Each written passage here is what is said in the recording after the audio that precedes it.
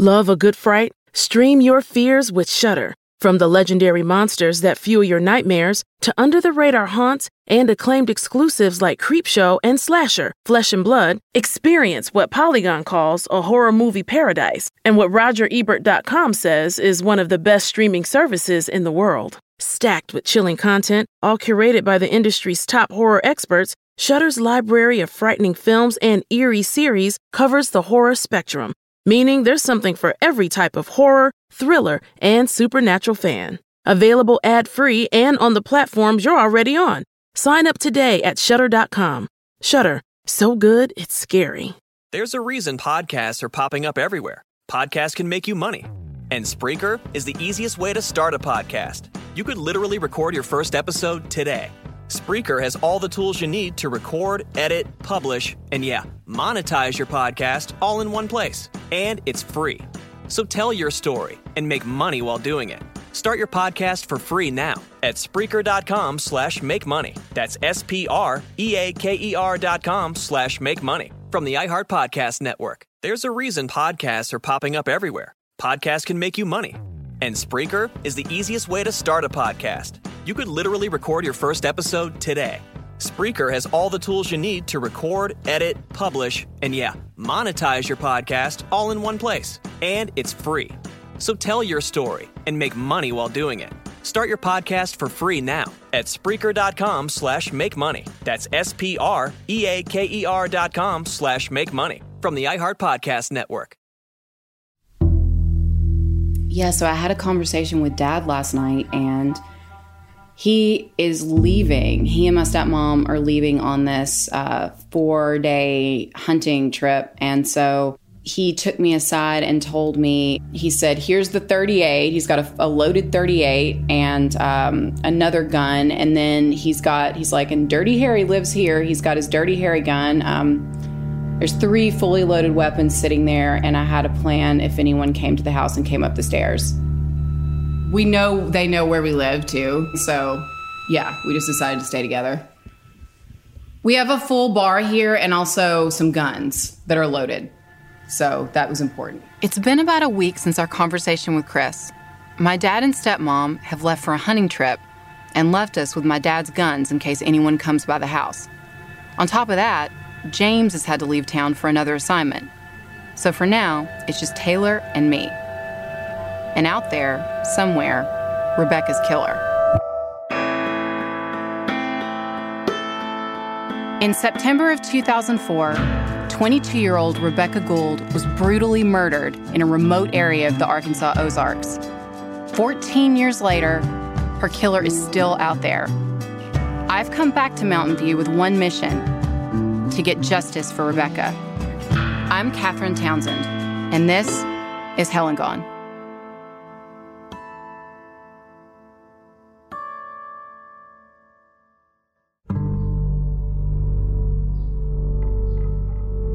After he retired, my dad built a big country home that's a replica of one of Thomas Jefferson's houses. The French colonial white column plantation house sits on top of a mountain overlooking Mountain View. Architecturally, it's beautiful. But because it overlooks the town, everyone knows where we live. It's quiet here at night, dead quiet, except for the sound of an old, ticking grandfather clock. After we lock the gate, we hunker down in my war room upstairs to take another look at the murder board. In this whole region, we saw Mist Storm, there's a huge drug problem, and I get why there's this big focus on drugs. But in this case, and again, everything has to be taken case by case. In this case, it really wasn't a factor, or doesn't seem to have been. I think that they genuinely thought that Chris might have had something to do with it. And also perhaps the thought was, well, he's a bad guy. He deals drugs. He's on drugs. It was just really easy to sort of slot him into that and say maybe he did it. And we really don't even know why he got accused of it. Well, I still don't understand why. And granted, the police aren't sharing evidence, so there could be evidence we don't know about. But, I really have no idea why he was named as a suspect other than, I'm in my head, I'm always thinking, how could it have happened? The only thing that I have found or that I can recall that would really put him there is when Rebecca called Jesse saying that she needed a new alternator, but he couldn't provide that, so she called Chris. So if she did call Chris, and if Chris was in her recent contacts, that is literally the only reason that I can think of that made the cops even go towards him. Right, but that's still not, I still don't understand where they went from there to he did it. Because he has a bad rep. Yeah, I think so.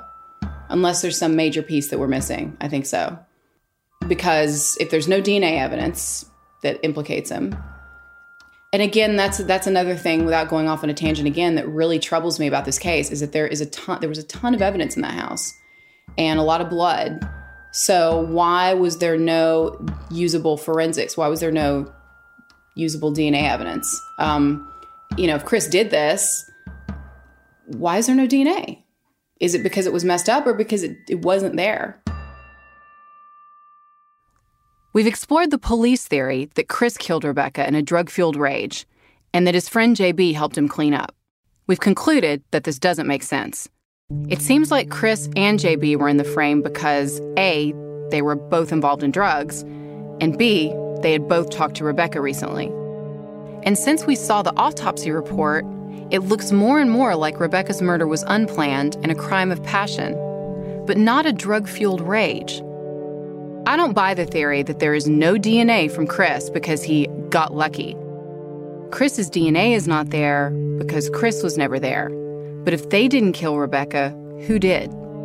Now we need to go back to another rumor we've heard about the murder, that a female, or a group of people including a female, killed Rebecca. And that group centers around Jennifer. Jennifer is the common thread of everyone in the group. And at the time of Rebecca's murder, Jennifer was dating Rebecca's ex-boyfriend, Justin, and she was pregnant with his child.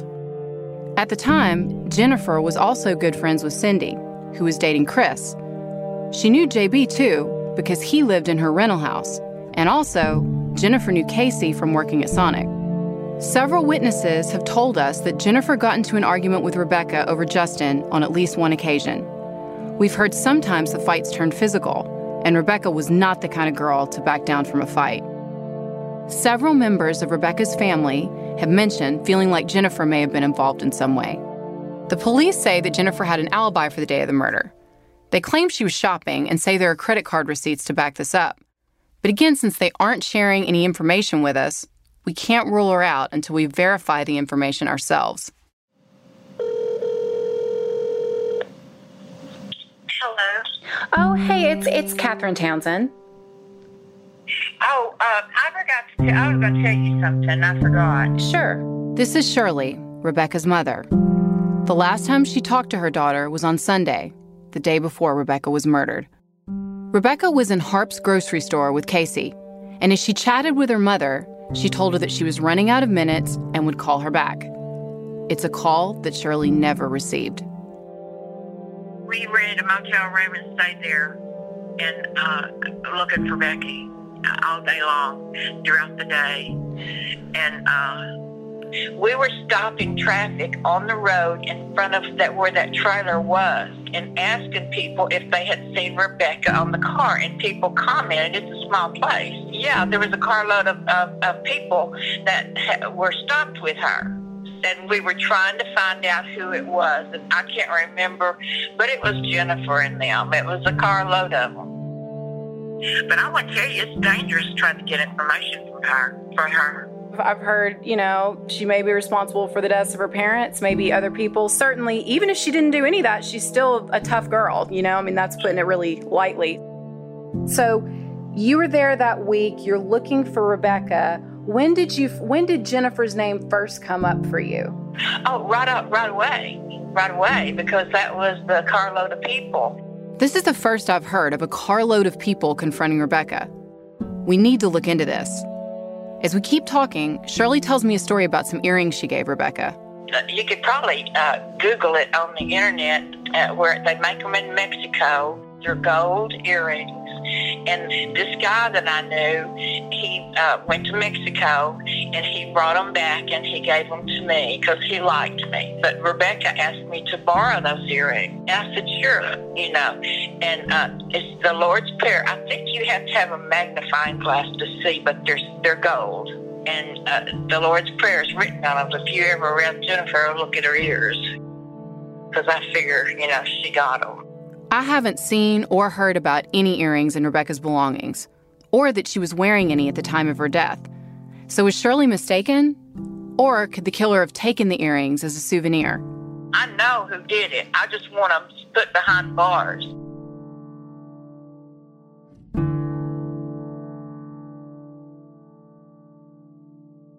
Over the years, Rebecca's father, Larry, has gotten hundreds of tips and conducted an exhaustive investigation. And one day, he got a letter from an unlikely source, Brian Bangs. Brian is Jennifer's ex-husband. He's also a convicted double murderer.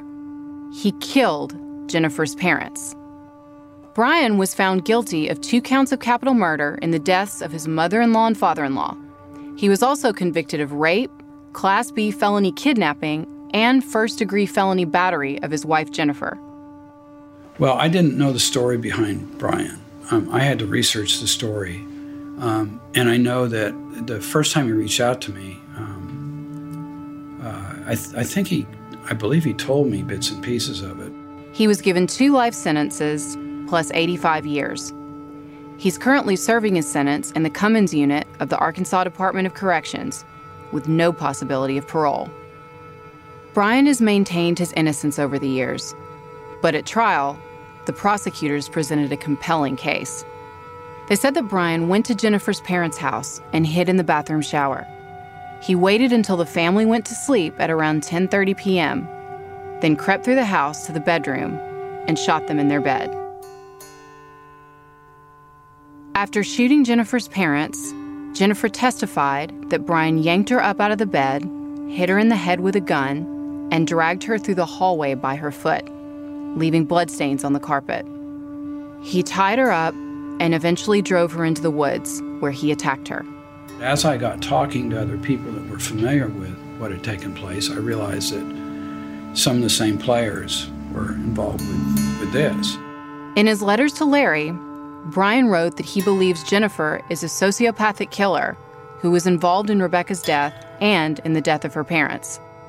In one of his appeals, Brian claimed that Jennifer's mother was sitting up in the bed when he shot her, and that he merely clicked and began shooting. However, the medical examiner testified that both of Jennifer's parents' injuries were consistent with their lying asleep in bed when they were shot. I think part of Brian's motive in wanting to assist us with Rebecca's case is the fact that he thinks helping find her killer might help him. And obviously, we have to take anything he says with a massive grain of salt. But if him believing that his case will turn into the next West Memphis 3 will get him to talk about Rebecca, I'm all for doing an interview. I gave Brian a little bit of the benefit of the doubt to start with, and I felt like maybe exploring it. So I had an individual go down there and talk to him and determine what the actual story was. And then also to give me an opinion of the veracity of what his statements were. And the feeling was that he was being truthful. And then I finally decided much later to try to go to see him, and then you have to get all kinds of approval. And they ended up, according to him, they denied us the right to get together. So we're trying to get permission to see him right now, and it'd be interesting to see, what he says now about all that, and if it's changed. And they said we filled our forms out wrong, so now we're kind of maybe going through a version of what you went through. We'll see. I've been trying to organize a visit with Brian, but I keep getting denied. As a licensed private investigator, I was required to pass a fairly stringent background check, so I find this refusal a bit strange. And no one will tell me why I've been refused. It's things like that happen to you that make you go, why? What are people trying to protect here? Finally, after a week of back and forth, Taylor gets approved. She logs on and can see Brian sitting in the middle of a public area in the prison. Hey, Brian. So what's been going on? How's everything going? Hi, everything's going all right. Slow, but one day at a time. Video conferencing with a prisoner is a bit surreal because you feel like you're right there in the prison. You can see the other inmates behind the person you're talking with, playing cards on cold metal tables and walking around in their wife beaters. Brian is in his 50s and he still sports a mustache. He has thick, round-frame glasses that are oddly fashionable. Brian wears earbuds and mentions he likes listening to music. He writes in one of his letters to Taylor to download Princess of the Dawn by the group Accept. Princess of the Dawn.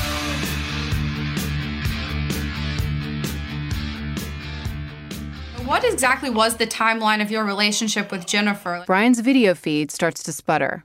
He freezes up in digital static as he talks.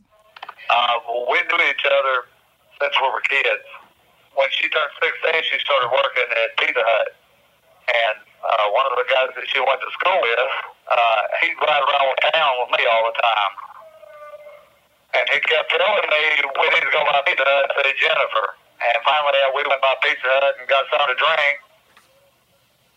And she started talking with me. And after she got off work that night, she started chasing me around. And pretty much until she called me. And that was from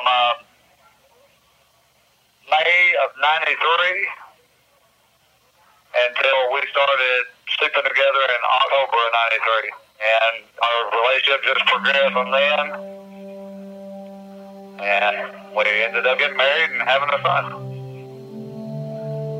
After my buddy Travis got killed, we was in a car wreck, and he got killed, and I tried to, he got killed on a Thursday. We buried him on a Sunday, and she didn't say nothing to me. She acted like everything was fine. We slept together that night. We ate dinner together that night. Went to bed together. Got up the next morning. She got up and go to work, and I got up to go to work, and she never come home. In late 1996, Brian got into a car wreck, and shortly after that, Jennifer left him. The next Sunday is when I got charged. Monday, I think they was killed on a Sunday, and I was charged on the next day or the next day, something like that. When did you originally hear about Rebecca's case? Somebody sent me a newspaper clipping, and they wrote at the bottom of it, strange, but Jennifer seems to be involved in this. And then after that, when did you reach out to Larry?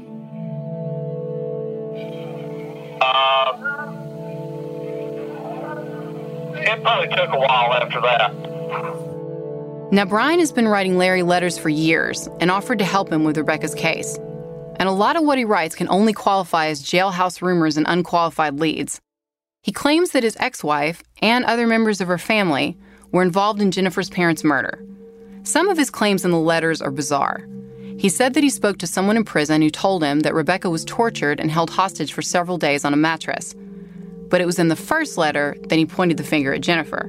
Different people come through here that I spoke with and everything. And after that's when I got a hold of Larry. And because I heard from more than one person that Jennifer was connected with it. And I just trying to give him some sort of closure, peace, Taylor asked Brian about what Jennifer's motive may have been if she killed Rebecca. See, her motive would have been over Justin. Because from my understanding, Rebecca and Justin were a couple, And then Jennifer started dating him. And then Jennifer got pregnant. And she'd already been into Rebecca with it a couple times. At the time of Rebecca's murder, Jennifer was pregnant with Justin's baby.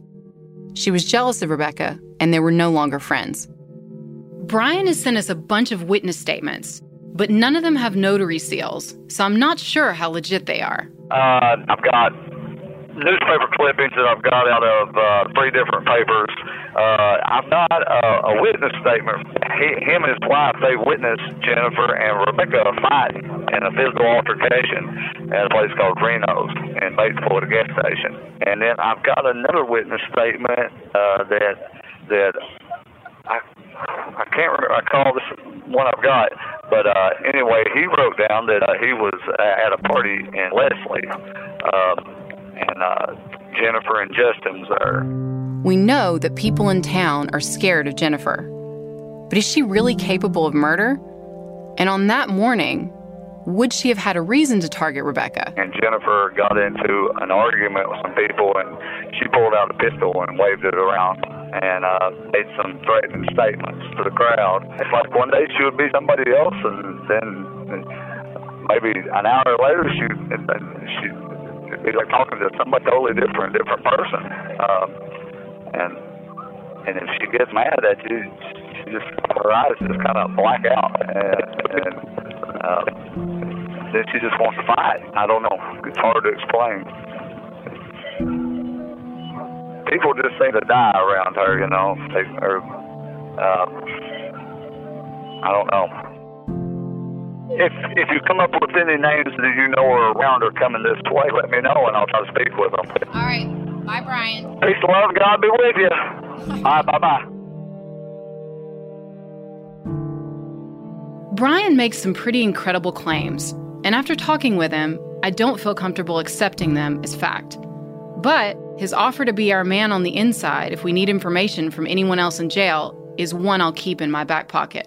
Like everyone else in this case, Rebecca had several different sides to her personality. According to Danielle, she was a person who would take the shirt off her back to help a friend in trouble. But she also did not shy away from conflict. Multiple witnesses, friends, and family all say that Rebecca got into arguments with a few different women before she died.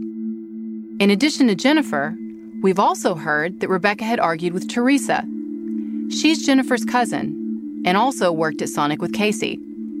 Forget 6 degrees of separation. In this case, there seemed to be at most 2. We talked to Teresa, and she says that Rebecca had been living with her, and they got into a fight over unpaid bills. After Rebecca left the house without saying anything, Teresa told us they had another argument at Sonic. Teresa also said that Rebecca's dog was shot just a few weeks before her murder. Rebecca was crying at Sonic, and Teresa hugged her.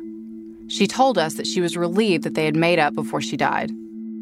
We need to understand more about Rebecca's history with Jennifer, and we have to be careful when we talk about Rebecca's case in public, because you never know who will be around.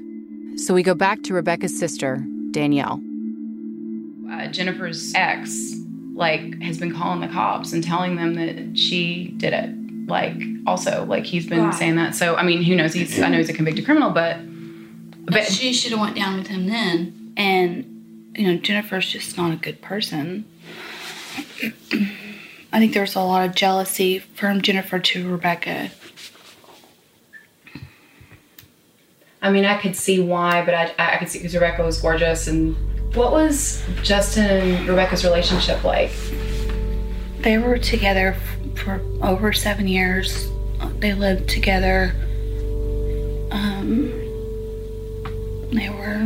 They were normal. They may have fought a few times, but they were together, and then they split up. And do you think he was still in love with her?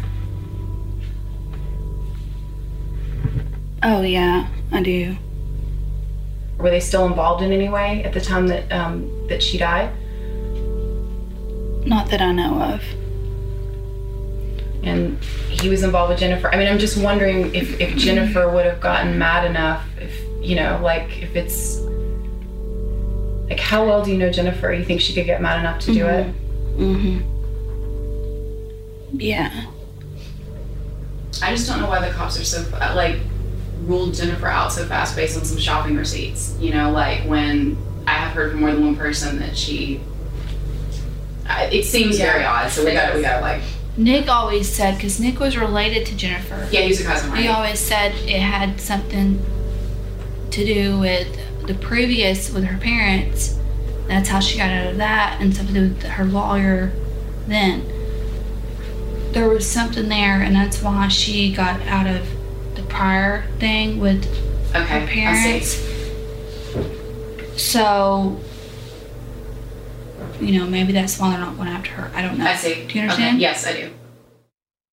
After talking with Danielle, it seems clear that there are definitely some tangled relationships between Jennifer, Rebecca, and Justin that we need to sort out. And just our luck, Jennifer skipped town and she's staying in Florida. Jennifer ended up marrying Justin, and they had a daughter together. But they eventually divorced, and Justin's remarried now. Justin was the love of Rebecca's life for years. But Jennifer was pregnant with his child at the time Rebecca was murdered. Could this have been a motive for him to cover for her? Like so many people in this case, people's opinion of Justin depends on who you're talking to. Some say he's a sweetheart. Others claim he's an abusive monster. Jennifer and Justin are finally apart. They were back and forth for years. The people who cared about Rebecca, they want to talk about this. You can almost, feel it in the air around here. People want to talk about this shit. Something's going to happen. People have told me Justin's, really cares about this case. Jennifer didn't like Rebecca, so I find it she'll probably shut the door in our face no matter what, and even if she was here. So I don't think we're going to get that much from her. Since we can't get to Jennifer, Justin is who we need to find next. I write him a letter explaining who we are and what we're doing and put it into a sealed envelope. All right, so we're going to find Justin. He now works at a boat place. Yeah, he was working construction, and I think that project finished, and we got a tip. So we're gonna go to his work, and I think this is our best shot at getting him by himself. And worst case, he's not there, and we leave the letter, and then he calls us back. In 1.3 miles, take a slight right turn onto Maple Drive. Either way, it's better to do it this way rather than walk up to his house. He and his wife could get in a confrontation, or she could just get involved. And a lot of times, the new wife will get protective, and she doesn't really need to be involved. We need to get him by himself. I'm kind of scared. I don't know why. I'm just nervous. I'd be lying if I said I wasn't nervous. All right, here it is. Turn right. Wow, it really is right by the court complex. Arrived. Should we not park here? Or should we park here? We walk in and ask for Justin, and we're pointed around back to the break area. But you can go around the building here. Oh, got it. And outside okay. the break room, there's going to be some people smoking. So gotcha. You can ask them. Okay. Thank you. Awesome, thank you. Hey, we're trying to find Justin. A guy comes up to help us. I don't know. We're on lunch right now, so. He pokes his head into a door and comes back. Not there? Would it be cool? Could we leave a letter for him? Yeah. Would y'all mind? Will you give it to him? Yeah, I'll give it to him. All right, thank you. No problem. All right. Thank you. I'll get it to him. Okay, thank you. Taylor and I head back to the car. All in all, I wish we'd gotten him, but considering we didn't, he's definitely here. We could have driven around and not found him. Yeah. We found him. He's gonna also know we know where he works. Yeah. So it's almost not you can't hide in a sinister way, but you kind of can't hide. Later that day, my phone rings. It's Justin. We'll be right back.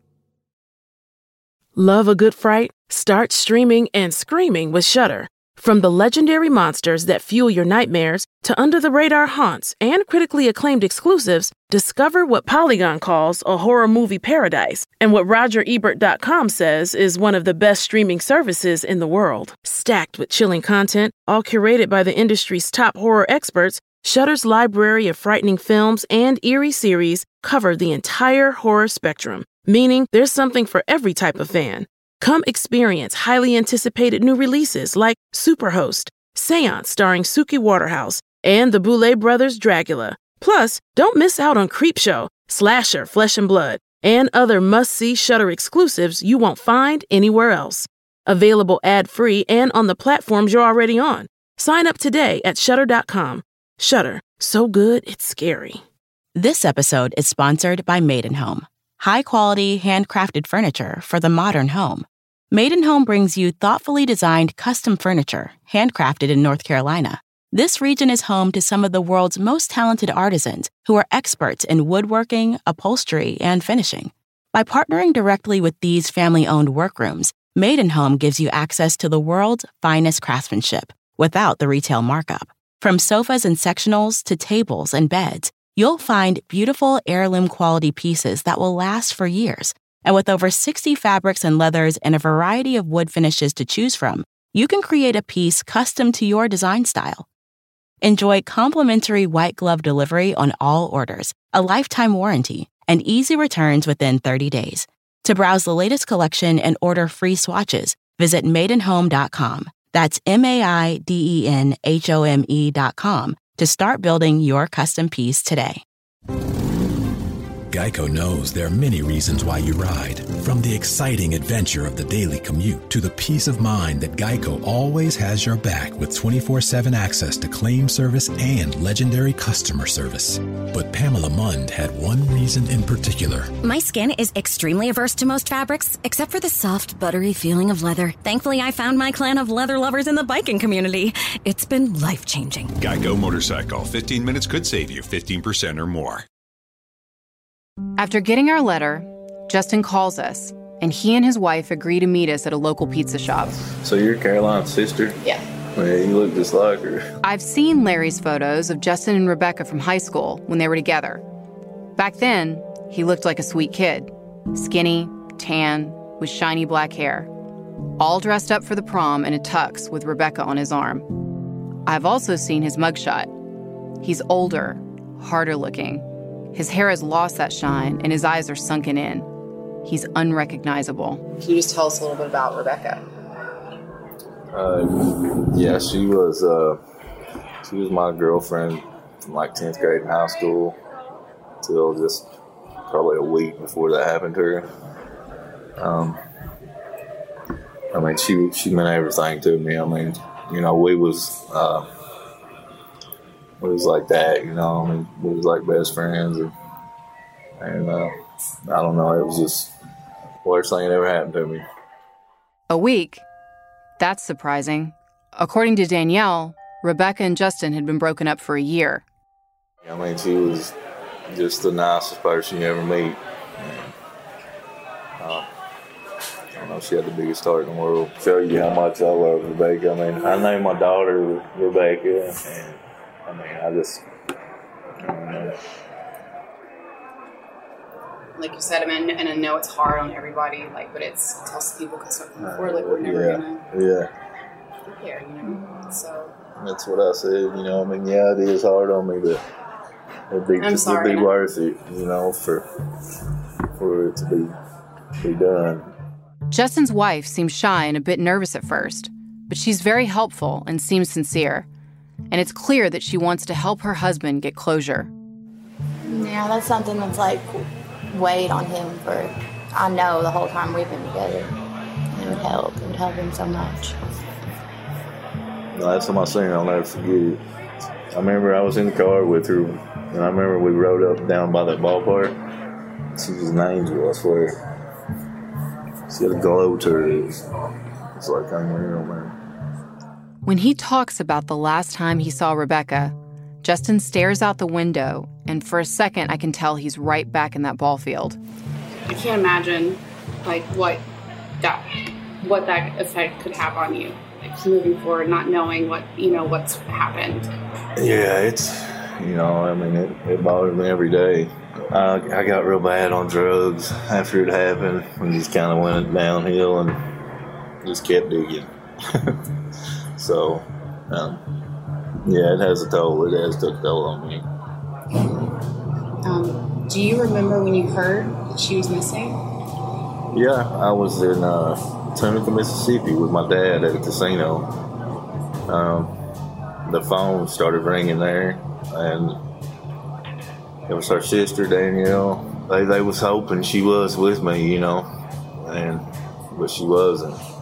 And I told them, you know, that I would come to look for her right then, you know, and I did, so. He also remembers the investigation because he became a suspect, along with Jennifer.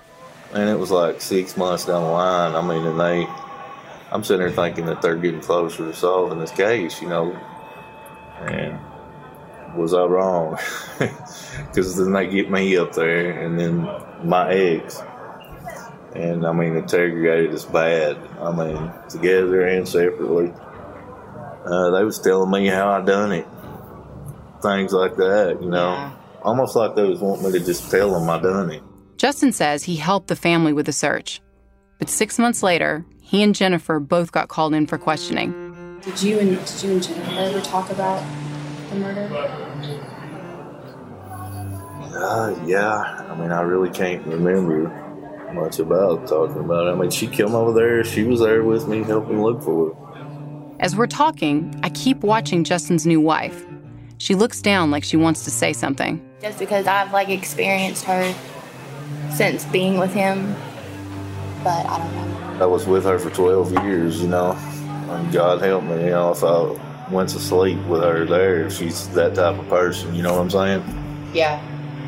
I mean... Well, I think about her from the things she's said to me, she's crazy, this girl. She does a lot of threatening and stuff like that, And, yeah. In the years they've been together, Justin's wife has experienced Jennifer's explosive tendencies firsthand. I know that when domestic violence is involved in relationships, people can have two sides to their personality. I asked Justin about Jennifer's alibi. Where was she supposedly on that Monday? She was supposedly in Conway. She kept all of her receipts. We lived in Perryville at the time, me and her in an apartment. Perryville is 35 minutes from Conway, outside of Little Rock. That's about 2 hours from Melbourne and Mountain View. And she was supposedly on camera and had receipts from doing shopping in Conway. That's all I can remember about it. But would Jennifer have known where Casey lived, do you think? She would have known he was gone. She used to be his manager at Melbourne Sonic. Okay. I don't know that, so she probably did. Do you know if Jennifer and Casey were friends or just they were? I'm terrified of her. Yeah, and I hate she is too. But she has a reason to be out. We feel like, just the stuff she says and stuff. I think Rebecca could have held her own with her. Yeah. I really do. Rebecca was a scrapper. Yeah, I thank God for y'all, and God bless y'all for that. Thank you. I'm just so glad that somebody's doing that. And Rebecca deserves to have somebody in her corner. Yeah, she especially does. Like you.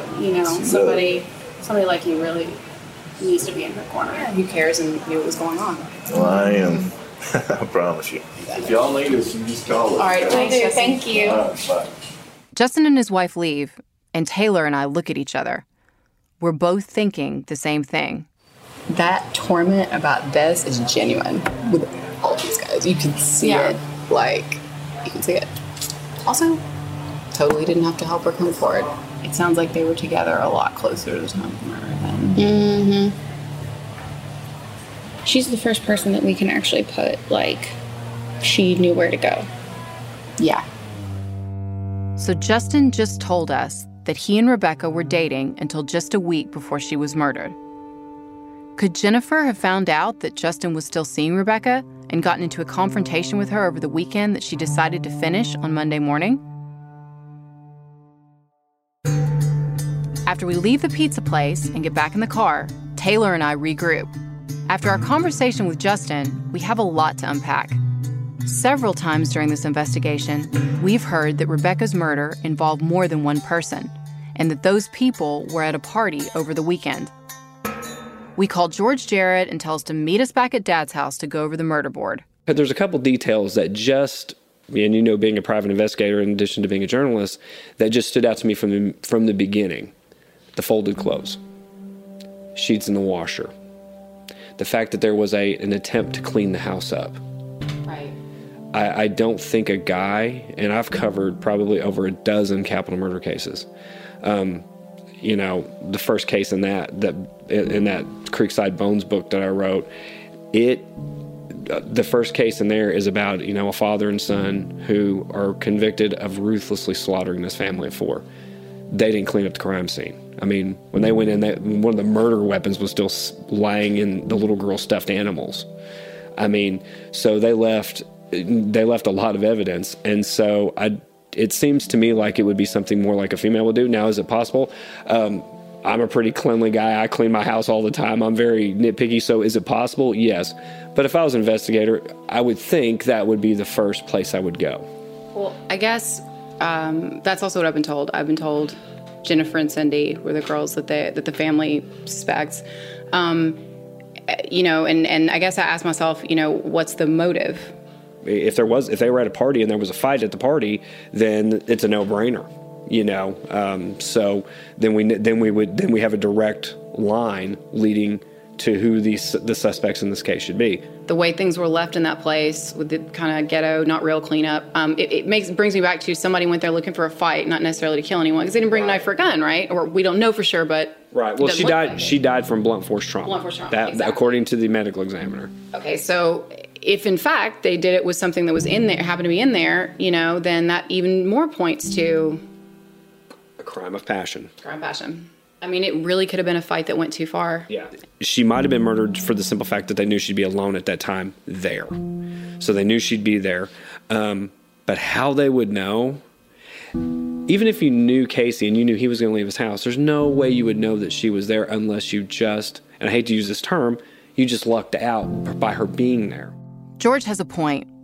If this was a crime of passion, a fight that got out of hand, it would have to be someone who knew where Rebecca was. And if there was a fight, there has to be some evidence that indicates that. Are there clues from the autopsy report that could help us piece together what happened? We'll be right back. Good afternoon. Would you like to try a free sample of our double fudge brownie? Oh, sure. That's very good. I'll just take one more, just to be sure. Yep, still very good. Some things never change. Like never being able to take just one free sample. And Geico saving folks lots of money on their car insurance.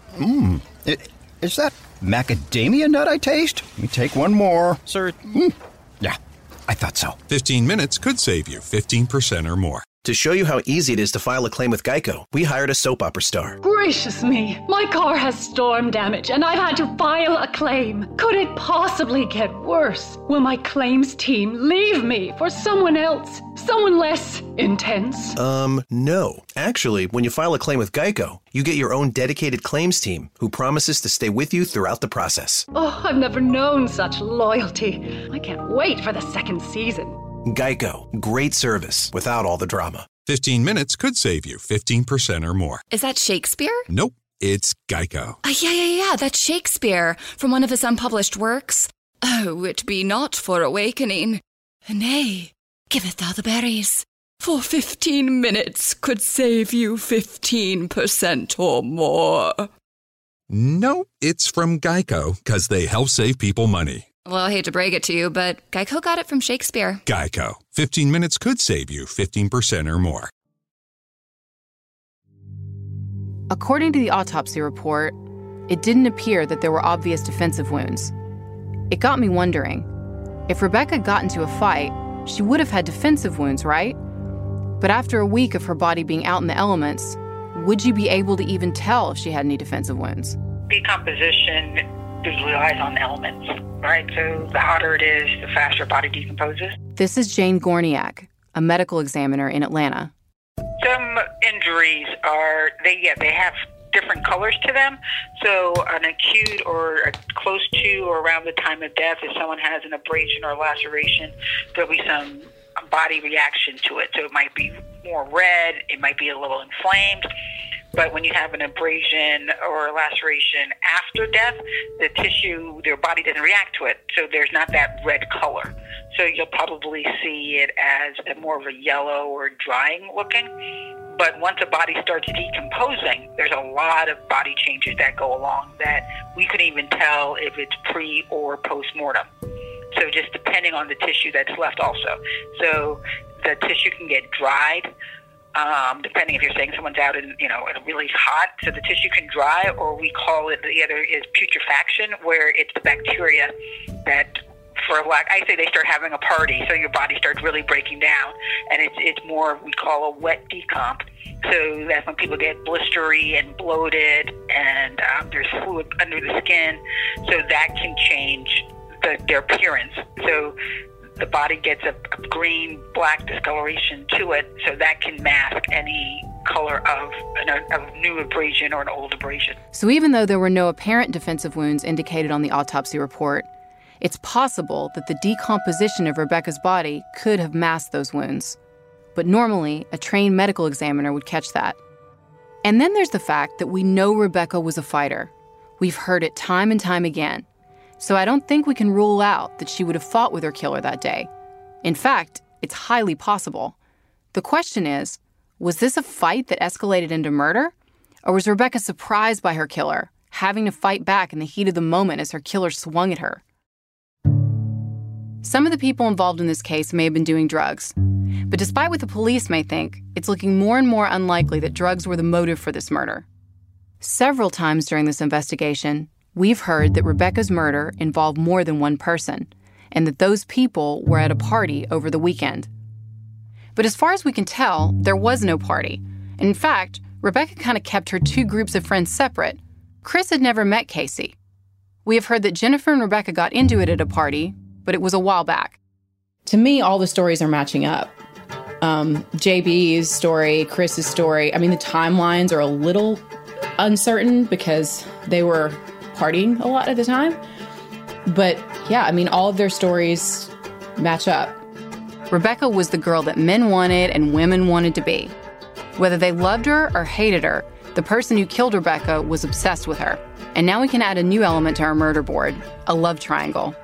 Jennifer is the only person so far that we know knew where Casey's house was and potentially knew Casey's work schedule, and that Rebecca would be alone.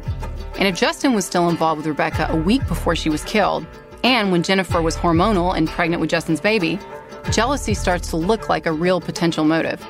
But we know she had an alibi, with shopping receipts as proof. And the lack of defensive wounds still gives me pause. This just doesn't seem like a girl fight that got out of hand. We still haven't found Jennifer to talk to her directly. But with what we know right now, I don't think she's the one we're ultimately looking for. I'm Katherine Townsend, and this is Hell and Gone.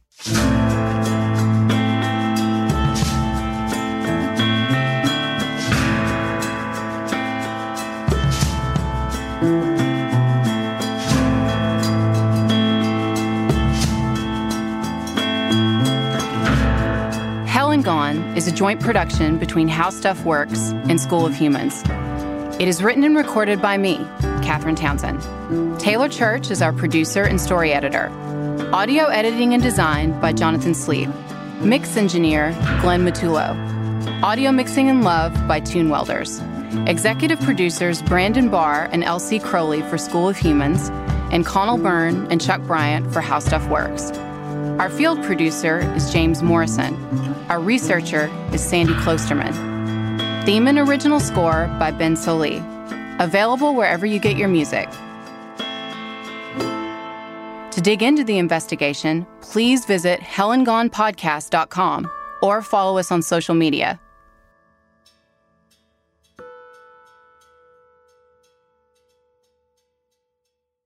Support for this podcast is from Williams. We make clean energy happen. Williams is the first North American midstream company to establish a climate commitment and an immediate approach to a sustainable future. We've released our 2020 sustainability report to track progress on our ESG goals, which includes a near-term emissions reduction target of 56% by 2030. We're leveraging our natural gas-focused strategy to fight climate change today and build a clean energy economy tomorrow. Our infrastructure and commitment are transforming the future of energy. Learn more at williams.com. We've all felt left out. And for people who move to this country, that feeling lasts more than a moment. We can change that. Learn how at belongingbeginswithus.org. Brought to you by the Ad Council. Courage. I learned it from my adoptive mom. Hold my hand. You hold my hand. Learn about adopting a teen from foster care at adoptuskids.org. You can't imagine the reward. Brought to you by Adopt U.S. Kids, the U.S. Department of Health and Human Services, and the Ad Council.